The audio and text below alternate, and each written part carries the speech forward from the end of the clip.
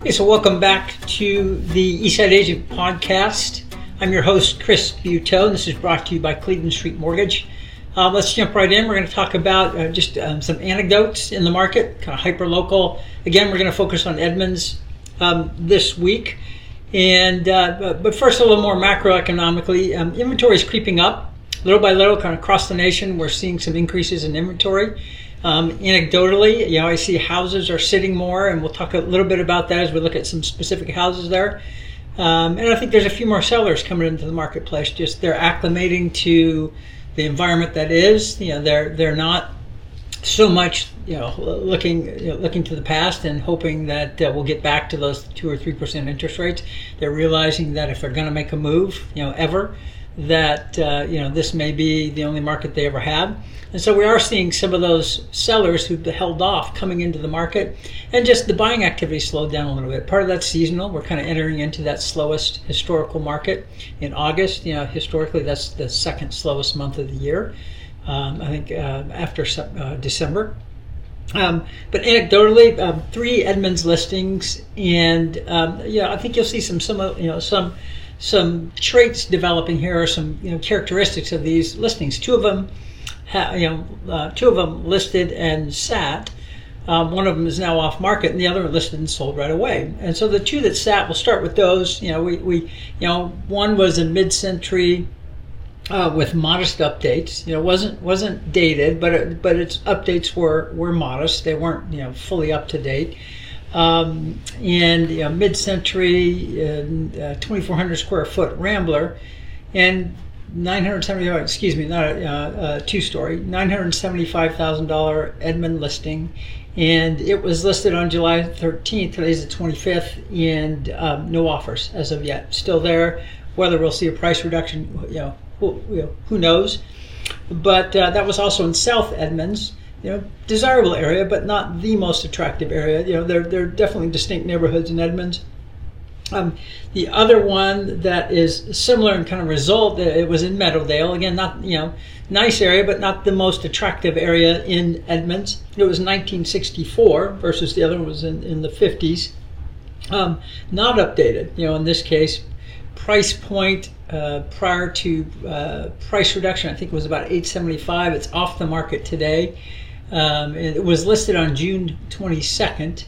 On July the 10th, there was a price reduction, and as I said, as of today, it's off the market. Similar in size, and so I think what you're seeing with both of these cases that that buyers are being a little more discriminatory right now, not discriminatory. Feds don't get all bent out of shape on that. They're being more discriminating right now. They're not just jumping on whatever's out there. They have choices. And but then as a point of contrast, there's another listing, the third listing that I want to talk about. Anecdotally, this was in Picnic Point, highly desirable area within Edmonds. $1,025, 1997. It was built in 97, so it's a newer property and very up to date. Very, very updated. Listed on 7/13, pending on 7/14. So I think you see these different results. Here we had a very nice property in a very nice neighborhood. And there was a lot of interest in that, and that went under contract right away. 2 other listings were not completely updated. One not really much at all. The other modestly updated, and not in as attractive neighborhoods. These good neighborhoods, but just not the highly sought after neighborhoods. And they're either off market or sitting. So take that for what it is. Plays that worked. Let's talk about plays that worked. This one has to do with competing on a listing. That most of your listing appointments, when you go on, they're going to be talking to other people. Now, maybe you have old clients who they're going to use you and that's all they're going to use. But a lot of times you're going to be competing for a listing and they're going to be talking to other people. And so one of the things that's just good to do is just ask how many people you're interviewing. And of course you want to be last. If at all possible, you'd like to be last. But of course the risk you run there is that they fall in love with somebody. Someone has a great sales pitch and they jump and they sign the contract. So it's good to be last, but one of the things you need to do to protect yourself is just ask the client how many people you're interviewing, and then ask them not to sign anything until they've met with you. Ask them for the courtesy of giving you the opportunity to meet with them before they sign up with anybody. And then in the meantime, while you're waiting for those other listing appointments to happen with other agents. Send out your pre-listing package. Demonstrate your knowledge and your care for them.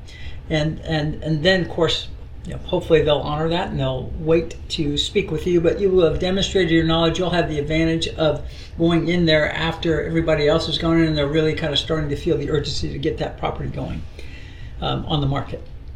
So economic news today was the day of the Fed announcement, and there's a lot of hot takes out there. The take that matters most, at least in the very near term, is the market's take, and I can tell you that the market liked it. The bond market, I say, when the prices are driven up on bonds, interest rates are driven down. They react inversely to one another. Yields go down when the price goes up, and yields correspond to interest rates. Mortgages are financed by mortgage-backed securities, and they track very nicely with the 10-year Treasury bonds.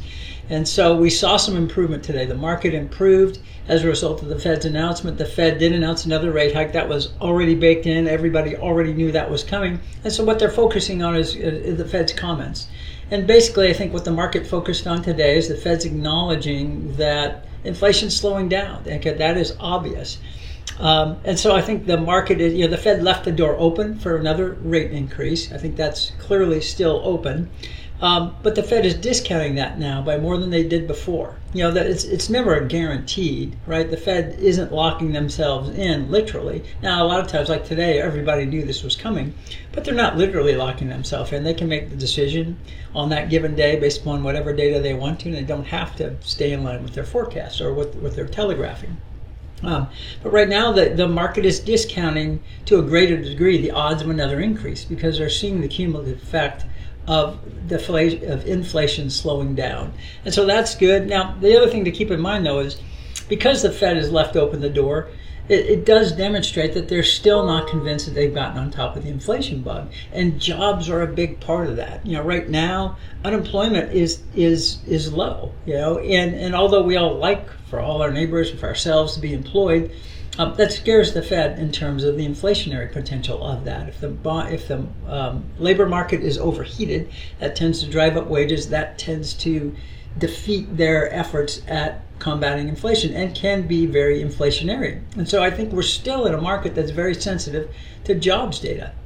Every week, the Labor Department releases the initial unemployment claims. And that's a number to watch very closely. They also release the 4-week moving average because any given week you can have a spike or a decrease that doesn't necessarily reflect the current trend, but they release the 4-week moving average.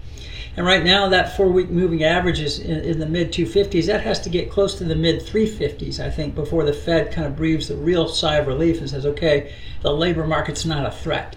And so I think we'll still see some volatility around jobs data.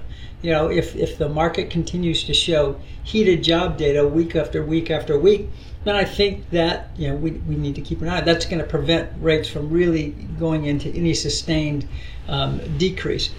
Having said all that, the market very much expects 2024 to see the Fed decrease interest rates. I think everybody expects that. And then finally, kind of the wannabe viticulturist. As you know, I like wine. My fantasy is to grow some grapes someday in a property that I have, and so I'm just reading about it. And it really is a fantasy, and I'm really not a wine snob because I really don't know nearly enough about it to be so. I do like good wine. But one of the things I was really reading about was the difference between American oak barrels and French oak barrels. And French oak barrels have a reputation for imparting kind of subtler flavor, more subtle flavors into the wine. Americans tend to be a little bit strong, and of course subtlety is not so great if you want to win a war, but it's great for making wines. And one of the things I'm reading about here says there's not really that much difference between American white oak and oaks used in France. The difference is that the French coopers expose the wood to elements for many months. The sun, the rains, the frost, the snows leach the heavy oaky volatiles from the wood. Then they are made into barrels that are capable of imparting delicate nuances of oak to a wine. For years, American white oak barrels were not so leached and could over-oak a wine in a matter of a few weeks. And then it goes on to say, but in recent years, coopers in Wisconsin and Arkansas especially are treating the American oak with more care, and the results are good. So, excellent. And again, this book right now that I'm reading, I do have a newer book, by the way, but this book that I'm reading right now was written in, I think 2001 maybe, so it's, it's 20 years old. Now, we're not talking about computers, so we're not talking about, these aren't, ages, in the winemaking industry. Technology doesn't change that fast. But still, 20 years is a long time, and as they note here, Americans were making progress here. But I think it is still the case, and I did look this up today, that French oak barrels tend to impart more delicate flavors, more subtle flavors than the American oak wine. That's it. Thanks so much.